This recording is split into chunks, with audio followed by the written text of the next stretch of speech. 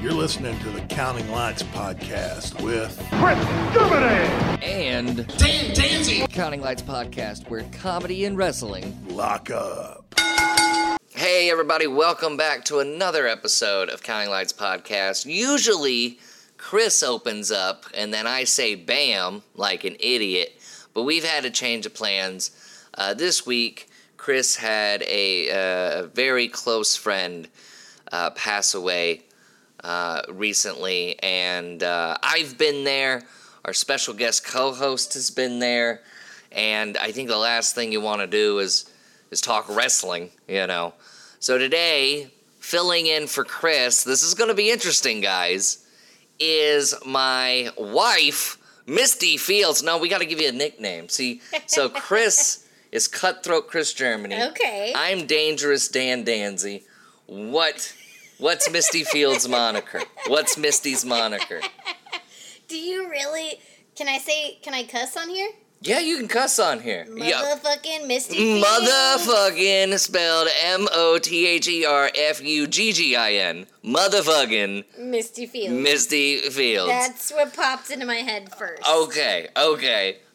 So we're going to discuss lots of wrestling, because you and I watched a lot of wrestling this past week. Yes. We watched both companies now.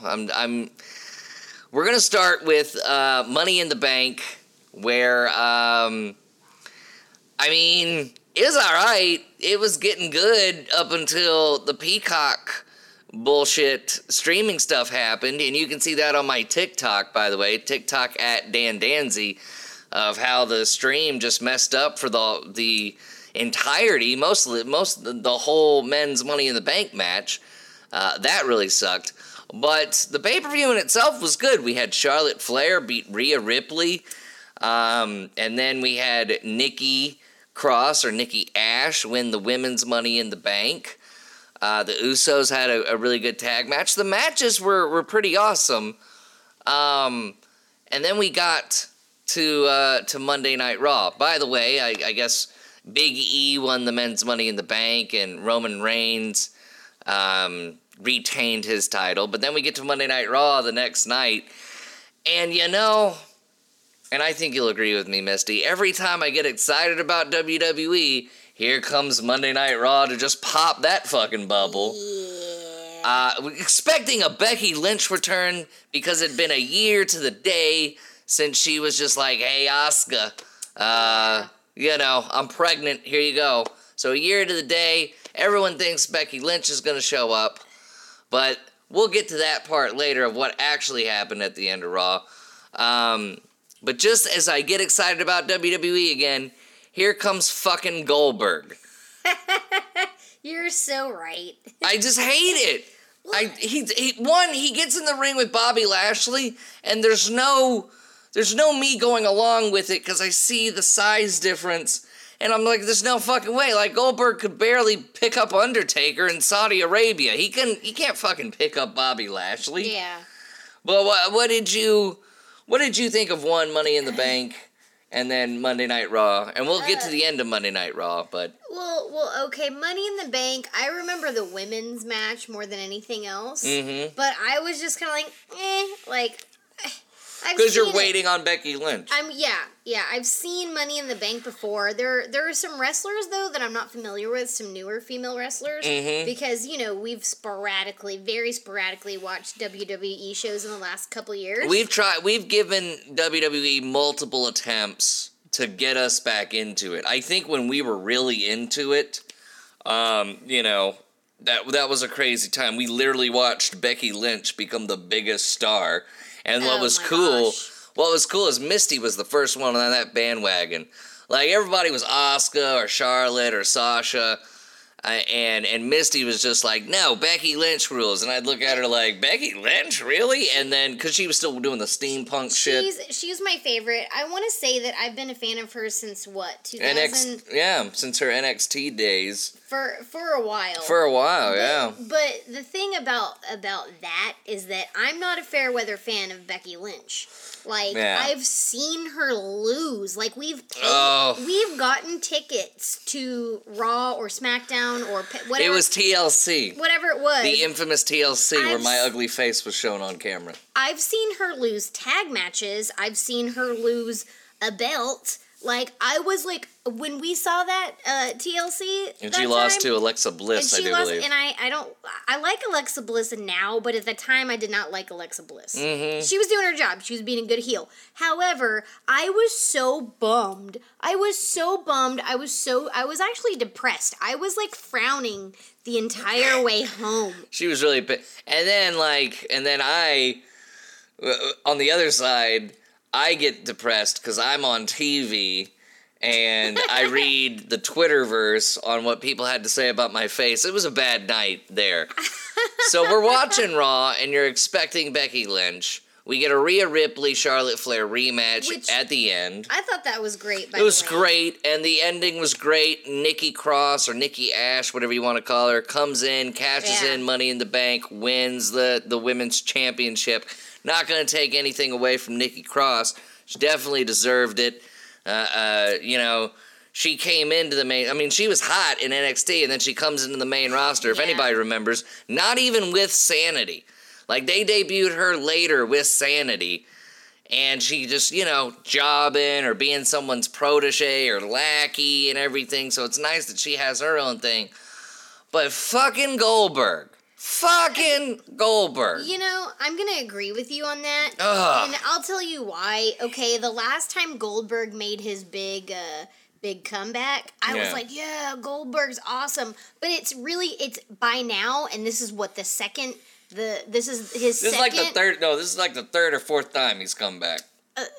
Second in your viewing, yeah, but that's more than enough. It's just the same. He has the same moves. Mm-hmm. He doesn't have to be good on the mic. He just has to be scary, and that's just dumb. You gotta be good. You gotta be good on the mic too.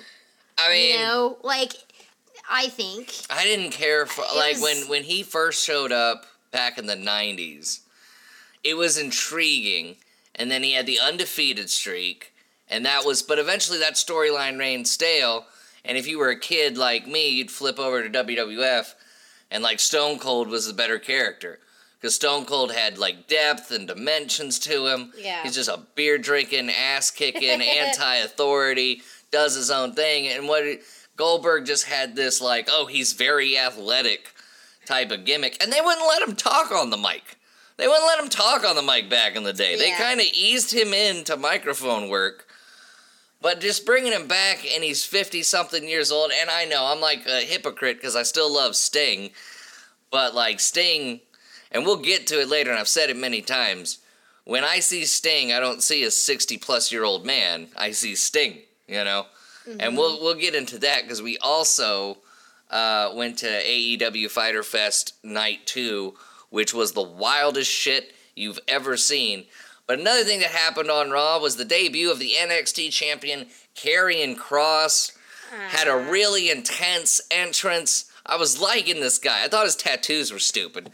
But I was really liking this guy. I was like, okay, this guy looks serious, Mm-hmm. Facing this up-and-comer named Jeff Hardy. I say up-and-comer with sarcasm. In a match that lasted less than 5 minutes, you would think that they were trying to make a squash match with Karrion Kross becoming the victor. But no, not only did Jeff Hardy win, he did a heel move, which is put his feet on the ropes to get the pin, and it left the crowd and it left the whole internet puzzled. And then it came out that Vince still sees NXT as this development brand. Which is... Well, isn't Triple H in charge of Triple H NXT? Triple H is in charge, but Vince has the final say-so. When those guys come over to the main roster, they're under Vince's control now. Yeah. So instead of just building these guys up as serious contenders for whatever, now we're gonna have them lose to Jeff Hardy, and Jeff Hardy was on a losing streak before that match. Oh, okay, two things. That's freaking ridiculous because they took Finn Balor was killing it, Shinsuke Nakamura was killing it in NXT, and then they moved on. They moved up to the roster, and they okay. To be fair on Finn Balor. Finn Balor also won the title in his first 2 weeks, then got hurt. If you remember that. Yeah, I know, but that's enough for Vince to go, never again. My point is that they were killing it in NXT, then they got brought to the main roster, and I was going to bring up the point that Finn Balor won the Universal Championship. Yes, unfortunately he got injured, but you can't really, sometimes that's unavoidable.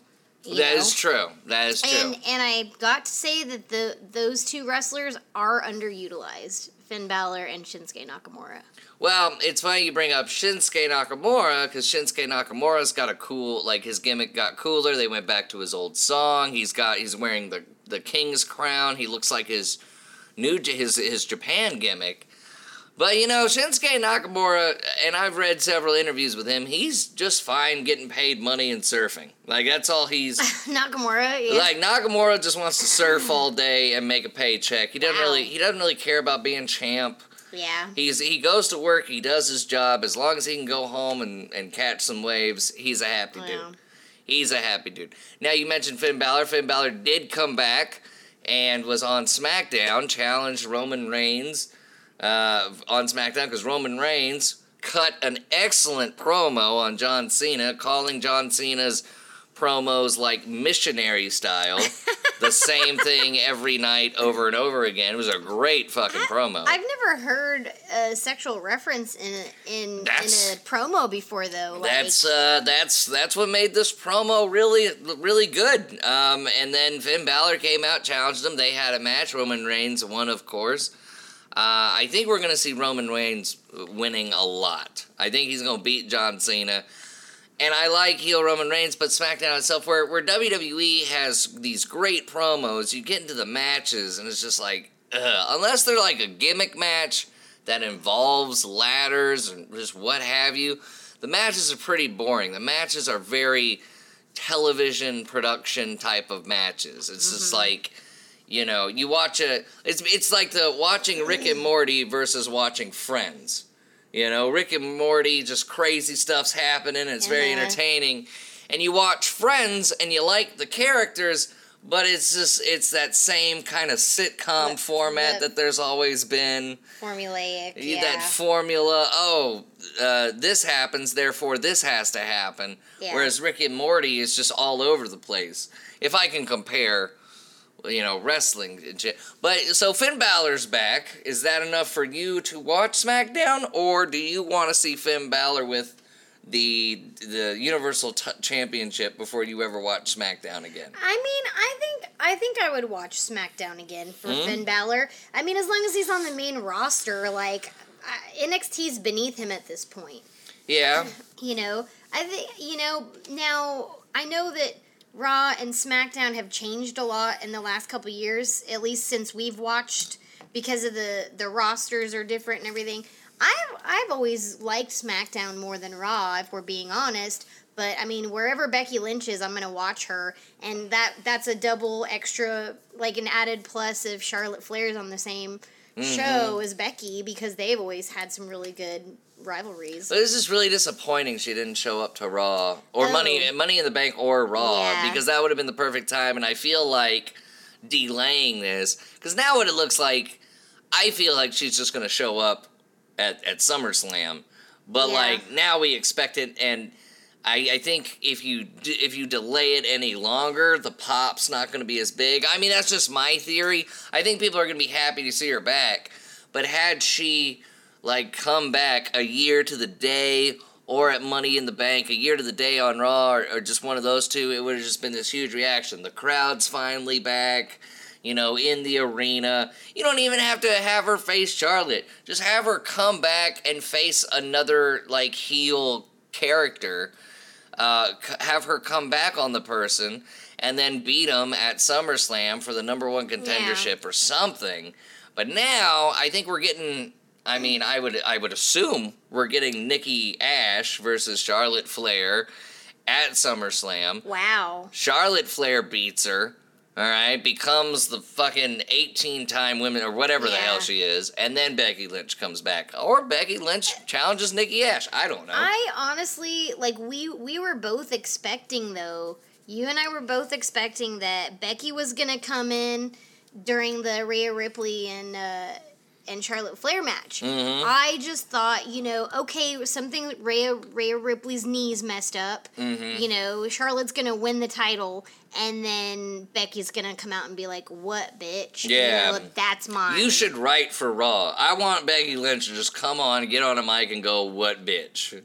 What, bitch? What, bitch? I can't even. Are you trying to do her accent? No, no. I'm just thinking. I don't know. I don't think I could do her justice. I mean, I think I could write some shit talk. I could write shit talk. I think it was a nice swerve. We're all expecting Becky Lynch. Nikki Ash comes out, cashes in, wins, but you have to put on Becky Lynch at some point. You can't. Whatever. They're gonna delay it till SummerSlam, and Becky Lynch is gonna get that huge pop. But also on SmackDown, speaking of pops. They had a couple matches at this hip hop festival in Florida or some shit, and the crowd did not give a fuck. Really? The crowd did not give a shit. So they held this match, I guess, in between artists at this hip hop festival or this whatever this festival was, and because it was a way of trying to attract new viewers, and just nobody gave a shit. Nobody. Wow. They were chanting for non-wrestling women. They were chanting for other music artists and stuff, and they were just making noise, and just no one gave a shit. And I just thought that was hilarious to mention. Now, and we're gonna, and this is gonna be a short episode today, and then we're gonna record Thursday night for the Friday episode. Chris and I record an hour and a half to 2 hours, split them up, and then put one out Monday, put one out on Friday. But, Misty and I, as you've heard on past episodes, we're in the middle of a move, and I guess we'll talk about that. We'll talk about the move for a second, because I don't know if anybody's tried to move from an apartment to a house. I would imagine a lot of people have. What a big whopping pain in the ass. Well, we're trying to get most of our stuff in my car. So, I haven't asked any friends to help us or anything because I know the answer I'm going to get. I think I asked Chris. The other day, and he gave me a side eye as a response, and I was like, okay, no, I gotcha. When all I wanted to do was use his van or use his big car. Yeah. But it's cool. I totally get it. We had to get a steam cleaner. We had to rent a steam cleaner.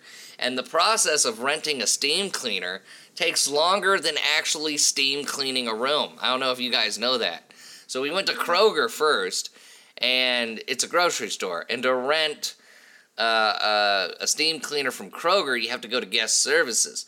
Their guest services department was closed before 5 p.m. because we walked in there at 3:30 or 4. Yeah. That pissed me off. That really pissed me off. So then we had to go to Walmart. And they pointed us to, a machine. And you go to this machine, and they got the steam cleaners all locked up in lockers. And you have to scan a VR code. Then go on your phone. You can either go on your phone or call. But, of course, we're in 2021. Oh, I'm just going to go on my phone. I'm not even going to call anybody. Tried to pay with 3 different cards, and it wouldn't take, and then we had to call, and that was a 10-minute process. The guy on the phone was very nice, but while Misty's on the phone, I saw some Karen lady, apparently she had gotten in a line behind a woman with kids, and that woman with kids was taking a long time because the kids were hyperactive, so she switched over to another line, got her stuff done, but as on her way out, she just had to say something to this mom who's struggling enough. She's there by herself with 2 fucking kids who are, I assume, under 10 years old. And she's saying shit like, you made my experience so bad. I'm finally out. You're still there. Unbelievable. Right. And she's walking away, and the the person at her Walmart, checkout aisle was like, hey, you forgot something. So then she had to do the walk of shame back to get her item after talking all this shit. So she decides to double down. She's just like, I just can't believe you bring 2 hyperactive kids with you and blah, blah, blah. And she looked at me, and I thought she was like, it looked like she was going to tell me her story. And I was just like, you don't want to start talking to me, Karen. And she went, ugh. So then I see her walk out, and then she found a person in line to tell her story to. This is one of these fucking people. Like, oh, I gotta let everybody know what's happened to me. This Walmart was built for me. Fucking, if you see people like that, just tell them to piss off. I really wish I had heard that. I saw, like, the lady turn around and say something, and then the woman come to give her the item she forgot, but I was on the phone. Yeah. I was pacing around because I had to give them my credit card number of the phone, and I didn't want anyone to be within earshot to hear it, so I was walking around. So anyway, I like kind of saw, but I just thought she was being funny. I didn't hear a word she said. No, she was being a bitch. Guy, I don't even. I've never understood recording people. Like I've never been in the position of like, oh, I'm gonna record this. And I've thought in my head, like, if I'm ever in that situation, if a fight breaks out or just someone's going crazy, I'm not going to record it because I wouldn't want anybody recording me having a bad day, Yeah. But definitely. after that experience, yeah, you got to record these people because, like, they're just... Because, I understand everybody has a tough day, but when you're just being fucking an asshole to strangers, you need to be called out on that shit. So we get the steam cleaner, and we go. There was this, like, big spot in our living room from previous tenants. We got that out, and then we took the steam cleaner to our bedroom, fucking cleaned that out. Yeah. There were some stains that were just like, really, it's not coming out, but we're just going to worry about that later. Moving's just been such a pain in the ass. Yeah, well.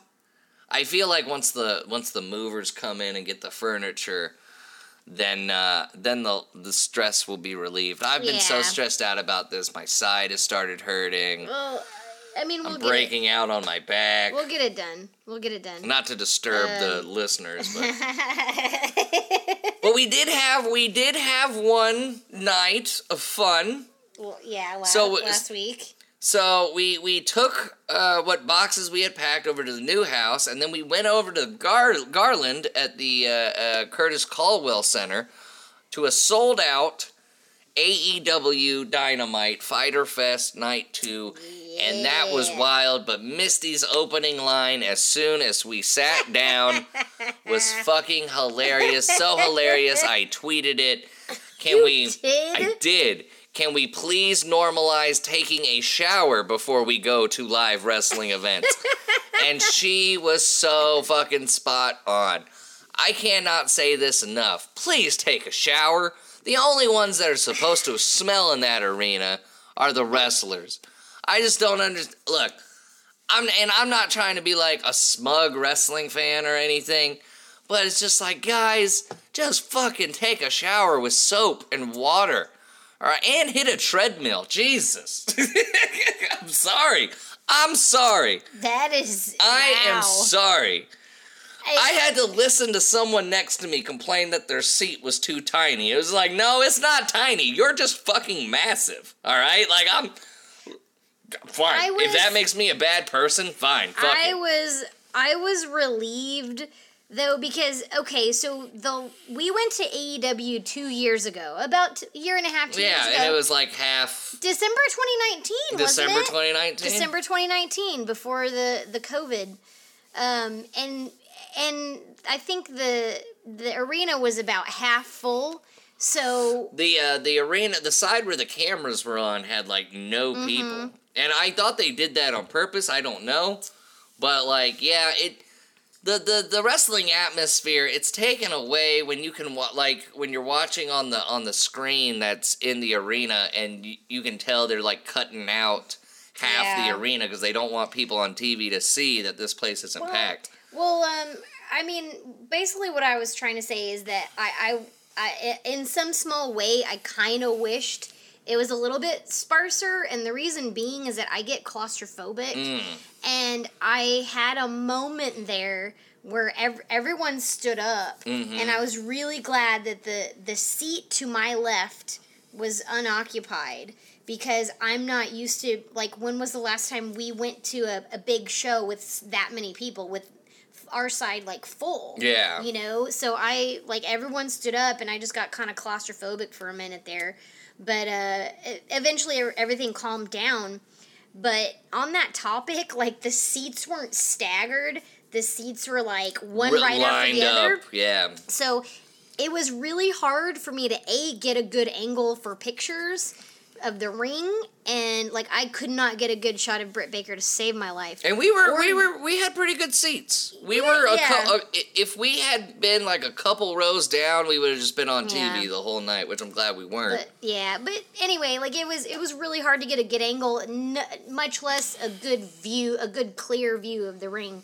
Like, should note that Misty is 4'11". I am short, yes, but, like, there was this tall dude that was right in front of me, and he would stand up, so it's like when he stood up, I had to stand up and then, like, squish closer to you so I could see. There were times where I had to hold her up. There were times where I had to pick her up so she could see. And you don't want to, and seriously, guys, the smell was so bad, because I know you're thinking, well, why didn't you just ask them to, like, duck down or something? It's because everybody smelled. It wasn't us. We took great showers. It wasn't us. It was everybody else. It was not us.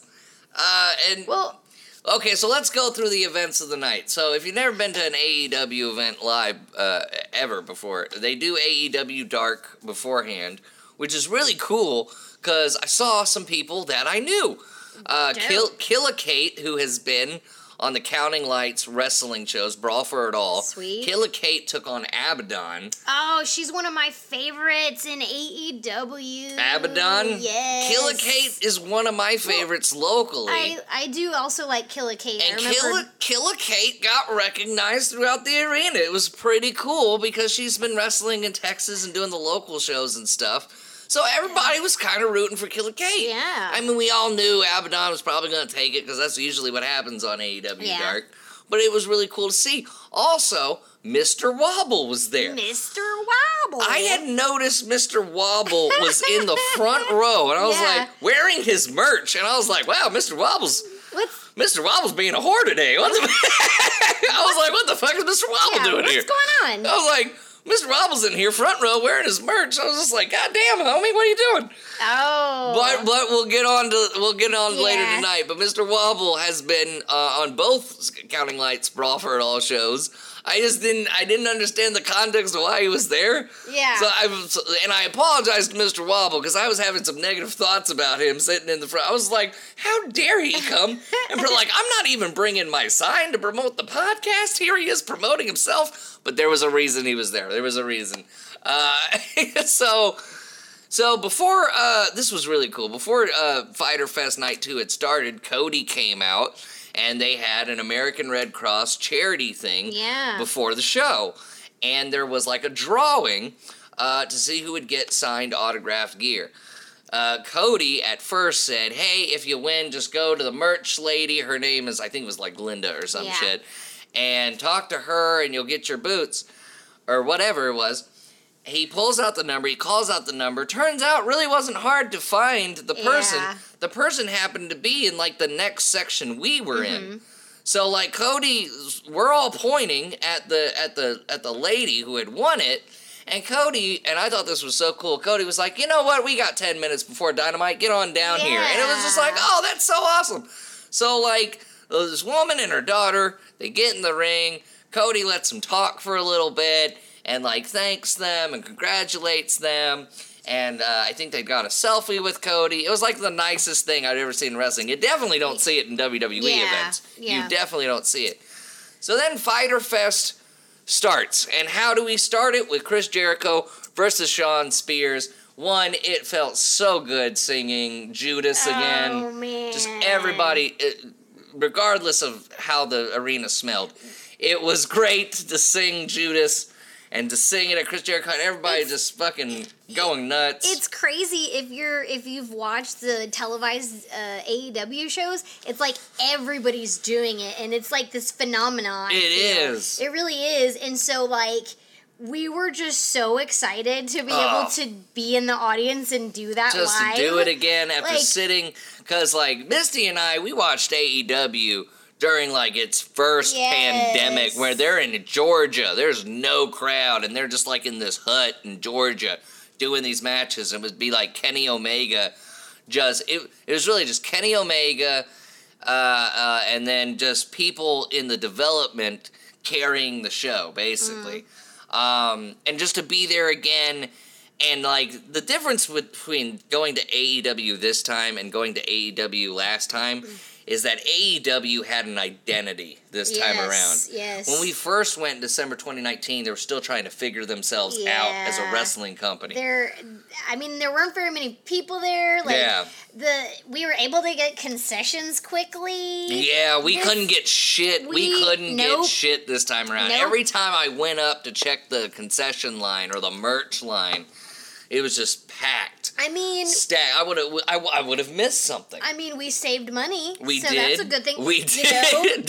Then that's such a wife response. Hey. That's the most wifest shit. I mean, I'm not gonna lie. I want that Britt Baker shirt of her bloody Britt face. Baker, yeah. I want that. She's not. I mean, Becky Lynch is her all-time favorite. Yes, I have like 3 Becky Lynch shirts. But 4. Britt Baker is slowly coming up on Misty's list.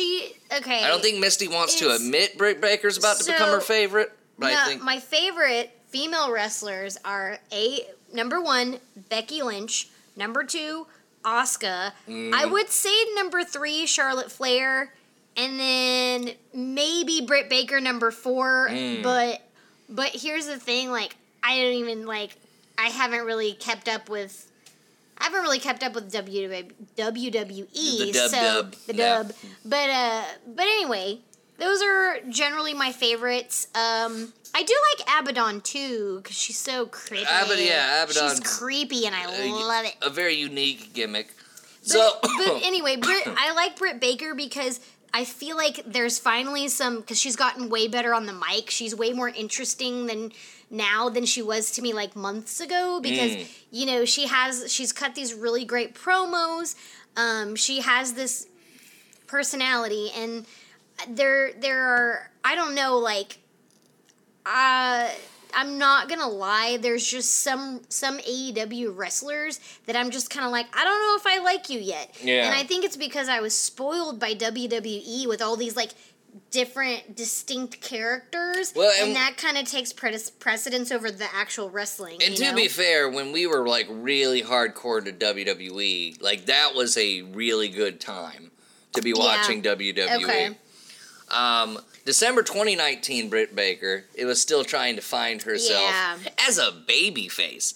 And and I think, the pandemic, when you're not focused on what you do in the ring because there's no crowd, you start to focus on what you do as a gimmick. And I think Britt Baker, when she turned heel and started going heel, and they say, and Chris has said it too on this podcast, when you turn heel, it is the most relaxing, relieving thing because you can be more of yourself because you don't have to give a fuck.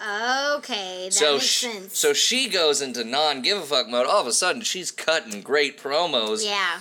And that was another cool thing. And that's something I've noticed between WWE and AEW. WWE needs that audience to tell that story, to tell whatever story. So, like, during the pandemic, it was all like, well, how do we know this is working? I guess they would look at merch sales or something. Yeah. AEW did a good job of, like, put this on TV. No, it's going to work. And it did. And now Britt Baker's really over. But let's get to that first match. Before we got to that first match, before Dynamite even started, we got a little appearance by Tony Khan, which I didn't expect that. Tony Khan came out, talked on the mic, thanked everybody for coming and everything. You can tell why he's not a TV character because he sounds really nervous on the mic. Like he speeds through his sentences. It's just, but Tony Khan reminds me of like another wrestling nerd that I would just hang out with. You know, so he comes out and he says there's going to be some shocks and surprises tonight, right? So after the Jericho Spears match, Jericho wins. MJF comes out and announces Chris Jericho's opponent for the next week. And he starts dropping hints. Ooh. Oh, this guy has stabbed somebody in the jugular. Oh, this is when Misty didn't have it. Misty had it figured out. I did not. I was like, who the fuck? New Jack? New Jack died. Who the fuck is this? And then when he said, this guy has been to prison for robbing a bank without a mask, I looked over at Misty and our jaws were dropped. Yeah. Because we were like, no, it couldn't. Oh. It couldn't be. And then he announced that it was Nick Gage, the Deathmatch King, who, by the way, just recently lost his deathmatch title in a stunning upset against formerly Zack Ryder of WWE, Matt Cardona. And those fans lost it. They were throwing bottles and shit and had to be held back from attacking the ring. Oh, man. Because that was seen as, like, Matt Cardona is seen as, like, in the deathmatch community as not real. You know, not real in the death match, and a former WWE guy, they hate that shit. Okay. So Nick Gage comes out, and it's just like, oh, shit, this is Jericho's opponent for next week. Okay, so when we get through some Fyter Fest stuff, one highlight was the Sting Orange Cassidy spot where they were giving each other the low kicks. Oh, yeah. And Sting just unenthusiastically beat his chest. That was funny. We got to see Kenny Omega. We got to see... There was... we saw Jungle Boy on Dark. Oh. But we saw everybody we wanted to see. Yes, we did. We saw... And then the night caps off... Well, hold on. The return, the wrestling television return of Chavo Guerrero being revealed as Andrade El Idolo's, they call him executive consultant. We might as well just call him a manager, because that's what it is. But seeing Chavo again, oh my God, I was like grabbing Misty like, it's Chavo. Because I love Eddie. I'll always love Eddie. Rest in peace, Eddie Guerrero. But Chavo was pretty fucking dope too, and I love the Guerrero family. So seeing Chavo come out, plus you can see Chavo on Netflix's Glow in the first season. That was the last time I saw him. Yeah. So Chavo's out, and man, Chavo's killing it. And then we get to the main event. I mean, the Britt Baker-Nyla Rose match, I guess we could analyze. The thing I took away from it was, like, Nyla was really sloppy. And she actually broke Britt Baker's wrist, but Britt Baker's not going to take any time off. Oh, I did not know that. I didn't tell you that. Yeah, Nyla Rose broke Britt Baker's wrist in the Death Valley Driver. Like, she had... Britt Baker had her in the submission at first, and then Nyla picked her up, Death Valley Driver. Apparently she broke her wrist on that. But she continued the match. Yeah. She got the victory. It was really cool. Wow. Then we get to the main event, which I was telling Misty, like... You're about to see the IWGP United States title being defended in America. Just a title in Japan being defended from Japan being defended in America is a rarity. That's cool. And so I'm like, Misty, your wrestling cred is building. I got some cred. Misty's got a piece of the ring from Evolution. From a piece of the ring from the first ever all women's pay-per-view. Like, Misty's wrestling credentials are pretty fucking high up there. That was a... Didn't you get me that for Christmas a few years ago? I did. And it was like Becky Lynch and Charlotte Flair headlined. Yeah. That was the Becky Lynch Charlotte Flair headlining match. Oh my gosh. Piece of the ring. That is that's up there. That's probably one of the best gifts I've ever gotten. So, I mean, we were in Dallas. We were in Lance Archer's hometown. We could actually see Lance Archer's family in the front row.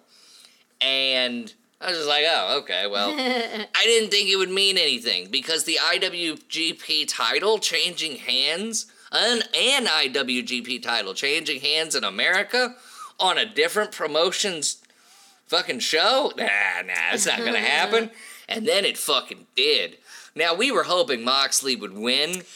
Misty was a little disappointed Moxley didn't win. I was wearing my Mox shirt. She was. He's one of my favorites. I've liked him since he was Dean Ambrose. Dean Ambrose. The Shield. Yeah. Yeah. But Moxley's such a better character because Moxley is just like that you know. He's a wild card. He's a wild card, a Stone Cold type of character. That's the thing that I like about Moxley. Like, in general, Ambrose doesn't necessarily have a strict style. Mm-hmm. You know, I kind of like that. Like, if I was a wrestler, I don't know that I would have like a style. You know, I would just be like, whatever. I'm gonna hit you. And I feel, and with Archer, I mean, I don't dislike him. I just didn't think he was gonna win the match. I did not think he was gonna win either. But I mean, but look at all the promos. He and what's his name? Jake the Snake. Yeah, look at all those promos. Like, they've been kind of slowly, like, doing this, like, slow build to establish him as, like, a dominant force. So to see him beat Moxley, I almost called him Ambrose. No, you can call him whatever you want to. To see him beat Mox is kind of like a testament to that, like, they're building him up to be this force. Mm-hmm. So, like, I'm okay with it. I was a little bit bummed, but I'm okay with it. In the match, they fought out in the crowd. They were actually coming, they almost came up to our row. We were so excited. I couldn't see them, though. Well, I thought because they were in that awkward spot where I couldn't even see them either. Yeah. You know, it's just a wave of people. Yeah, it was kind of like... You're just hoping they come up next to us. Oh, yeah. But they didn't. And then Lance Archer picks up Mr. Wobble and throws Mr. Wobble at Jon Moxley. And I was like, that's why Mr. Wobble's there. And I apologize to Mr. Wobble because I was just like, I can't believe he's sitting there advertising his shit. But no, he was there for a reason, and it was a great representation. It was really cool that AEW let local Dallas wrestlers be on this show in some capacity. That is dope. That's like they're just supporting the industry. They're supporting the industry. The Forbidden Door has been open, and it's not just NWA and New Japan. They come to your town, they're gonna call up your local wrestlers, and they're gonna have your local wrestlers on the show in some way, shape, or form. I believe I also saw Mr. Wobble play security in the Santana Ortiz FTR promo video where they were doing the press conference. They had to be held back. All of a sudden, Mr. Wobble got into frame. I was like, was that? Yeah. Okay, well, maybe that's why he's here, because he did a promo for him and they offered him... I don't know. I like how you put it. He was used as a prop in the Moxley... I'm not going to say a prop, okay. But... You know, I mean, yes, you could classify him being used as a prop. He still... He had a function in that... He did. He had a role to play. Yeah. And I've never seen a, quote, fake audience member be used in that capacity. That was dope. Because it was smart. It was. It made the match feel more chaotic. Like, fuck, they're throwing us at each other. You know, they're throwing us audience members at each other. So Lance Archer wins... And with a choke slam through two tables that had boards of barbed wire on them. It's insane. But seeing a New Japan title change hands in America on a different promotions show, history making. That's why I didn't care. I didn't care that Archer won and that I wanted Moxley to win, because I was like, how many other wrestling? Like, I've seen John Cena tie Ric Flair. I've seen Daniel Bryan come out of retirement. That was dope. We were both there. Yes. You started the WrestleMania chant. Fun fact. I did. That was like the moment that I remembered from that show. I don't think I remember. I don't really remember any other moments other than that one, but that was amazing. But this AEW Fyter Fest, I'm always going to remember it, because I never thought I would see Nick Gage in a major wrestling promotion. He was there. He fucking debuted. It was just like, what? And then seeing the IWGP US title change hands. I'm always going to remember that as a wrestling fan. All in all, it was a great show. Yeah. It was a wonderful show. Now, we talked about the WWE Raw and Money in the Bank, but... what AEW does is that Rick and Morty. That is what that is. While WWE is Friends. You know, it's just two totally different types of wrestling shows. One is a show about a wrestling show, and the other one is just a wrestling show. And AEW is just a wrestling show. But we talk about the difference in identities AEW had in December 2019 to now. Now their identity, they know They are the true alternative. And if you thought Nick Gage was exciting, this week, holy shit, it's all but been confirmed that AEW has signed Daniel Bryan and your noises and CM Punk. Dope. There's a lot of hints on the internet right now. Living Color, Cult of Personality band that CM Punk used as his theme song in WWE. They started following AEW on Twitter. CM Punk today just started following AEW on Twitter. CM Punk on his Instagram put up the Sirius song from the Chicago Bulls, that dun, dun, dun, dun, dun, like that intro music, as a nod, like, you know, it's a Last Dance reference, saying that this is CM Punk's last dance. It's all but been confirmed. Rumor has it Daniel Bryan will debut at their Arthur Ashe Stadium show, which is now they are adding more seats. So it was sold out, but they found a little bit more room. Oh, dang. Which is great for AEW, because Chris and I brought it up. You show that you sell out this stadium, you can go to other arenas that may not trust non-WWE products and go, well, hey, we sold out a New York stadium in WWE territory. It makes someone like Mark Cuban in American Airlines Center go, okay, here you go. Here's a date for American Airlines Center. So the rumor is he's going to debut in New York, while CM Punk is going to debut at All Out in Chicago. But, my God, you don't need to add anybody else to the roster at that point. WWE can release whoever the fuck they want to. You got the American Dragon, Bryan Danielson, and you got CM Punk. You don't need... Oh, my gosh. Now, what I would like, they need to add more to the women's division. Bring in Peyton Royce. Bring in Billie Kay. Bring in Ruby Riott or Ruby Soho. Dude, do it. Because Britt Baker can't do this all on her own. Yeah, no. Britt Baker is, like, really over, but there are other women in that division, and they're fine. They're good, like Chris Statlander and Penelope Ford, but they don't, they need somebody to match the star power of Britt Baker. Because Britt Baker has taken herself to, if I can relate it, not to a Becky Lynch type of level, because Becky Lynch is known globally, but at least to, like, you know, she is the Becky Lynch of that company, you know, of AEW. She's going to bring the ratings when she pops in a promo. Yeah. So, like, bring in Ruby Riott or Peyton Royce or just somebody big for the women's division. Yeah, somebody, they need more support. They need to start a legendary rivalry there. Yeah. And, you know, because with the men's side, you bring in Daniel Bryan and CM Punk, you don't need any more guys. Really? You don't. Yeah. Because those two can make a good match. I mean, I don't know about CM Punk. It's been a while. But Daniel Bryan can make fucking American Dragon versus Omega. American Dragon. Crazy. I mean, let's have Jericho versus Daniel Bryan. Let's have Sting versus Daniel Bryan. Freaking Jungle Boy versus Daniel Bryan. All the match possibilities. Sammy Guevara versus Daniel Bryan. Like, all these match possibilities, you could just run these stories for a year. It's just amazing. So you don't need anybody else on the men's side. And if CM Punk is still in good condition, CM Punk versus Sammy Guevara. CM Punk versus Sting. All the other people I just named. Hangman Adam Page versus Daniel Bryan. Well, I still can't wait for Kenny Omega versus Hangman. See, that's the thing. With these signings of Daniel Bryan and CM Punk, I don't know where the Hangman Adam Page and Kenny Omega is. So I don't know how it ends. Yeah. Because one thing I really liked about AEW's storytelling was Hangman Adam Page's slow burn ever since the company formed and he lost to Chris Jericho. It was just like this downward spiral of a guy with alcoholism and manic depression and all this other stuff slowly being told. And then he teams with Kenny Omega, and then he lets Kenny Omega down, and he lets the rest of the Elite down. And then he finds friendship in the Dark Order, and the Dark Order build him back up, and now here we go. So these two people we've kept apart, we're putting them together, Hangman Adam Page, Kenny Omega for the title.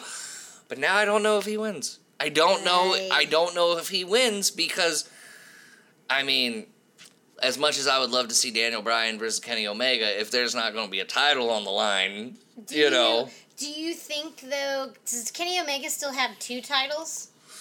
Kenny Omega has all the belts. Kenny Omega has the AEW Championship, the AAA Championship, and the TNA Championship, and the Impact Championship. The TNA and Impact are defended on the same show. So he has 4 belts.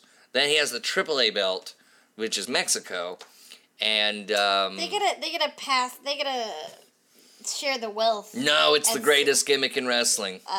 It's the only. I was thinking about this. It's the only way that you can make somebody in the wrestling world look better than Roman Reigns. Oh yeah, Roman Reigns. You have the Universal title. Yeah. Well, this guy's got titles from multiple fucking companies. They did it in the 90s when WCW brought in Ultimo Dragon. Ultimo Dragon had like 9 belts. It was the most fucking insane thing. He had 9 belts from different companies in Mexico and Japan. And then they were just like, well, we can't have that. We can't have this guy showing up week after week with 9 belts because he looks better than everybody on the roster. So they made him stop bringing the belts. But I think that's the purpose of it. And it's one of the best wrestling storylines that there is. So yeah, we've got a whole week of wrestling of Monday Night Raw and AEW Dynamite. Now, here's the thing. Who's after Nick Gage? Because I feel... For Jericho.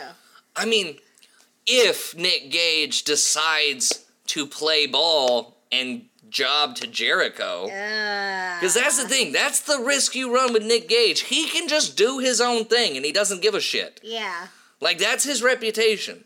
So you would have to pay him an absurd amount of money to make him go, just to be like, hey, you do what you're fucking told now. You're going to go out, you're going to lose to Chris Jericho, y'all are going to have a crazy fucking match, but you're going to lose. Do you think it's going to be a one-time thing, though? I don't know. Or are they signing Nick Gage? I don't know. Like, I feel like it's just going to be like a one and done, and he's back to doing his own thing, or like every once in a while. Honestly, you know? I'm thinking bigger picture. I think when Tony Khan said the forbidden door is open, he wasn't just talking about the NWA and New Japan and Impact. He was talking about all these companies, the deathmatch companies even. So I think there's a working relationship with AEW and GCW. I think that's a working relationship. I don't think this is a one and done thing. I think if Nick Gage just chills, doesn't do anything fucking crazy, yeah, he'll be back multiple times. But, okay, so let's just say he plays ball, Jericho beats him. Do you make the third labor of Jericho, the third match, the 3rd out of 5 match that he has to win to face MJF, do you make it another member of the Pinnacle? Or do you bring out another, because you gotta bring out another surprise wrestler. What about Daniel Bryan? You could. I mean, those plans of him debuting in NYC are just a rumor. Yeah. It's just a rumor at this point. And honestly, that would probably be a good way to go, since everybody knows you've signed those two. Yeah. You know? Conan, who runs AAA, he tweeted, or he was on a podcast, and he said he asked Tony Khan, hey, did you sign Daniel Bryan? Because Conan, not Conan O'Brien, but Conan wants to use Daniel Bryan in AAA, so he had to ask as a owner of another company. And Tony Khan says, you know I can't tell you that. Which was just like, oh my goodness. Oh my goodness. Or, you know what would be interesting? I think it would be less hyped, but more interesting, MJF picks somebody in the inner circle and then makes a stipulation that, if they lose, they're out of the inner circle or something. I don't know. Make something like that. But, I mean, I don't know. What would the idea behind that be? So, you say, okay, your next labor is Sammy Guevara. If Sammy doesn't beat you, he's out of the inner circle. Now you give Sammy Guevara some motivation to win. Yeah. Because Sammy doesn't want to leave his friends. And then you give some conflict to just Chris Jericho, because he has to get his hands on MJF.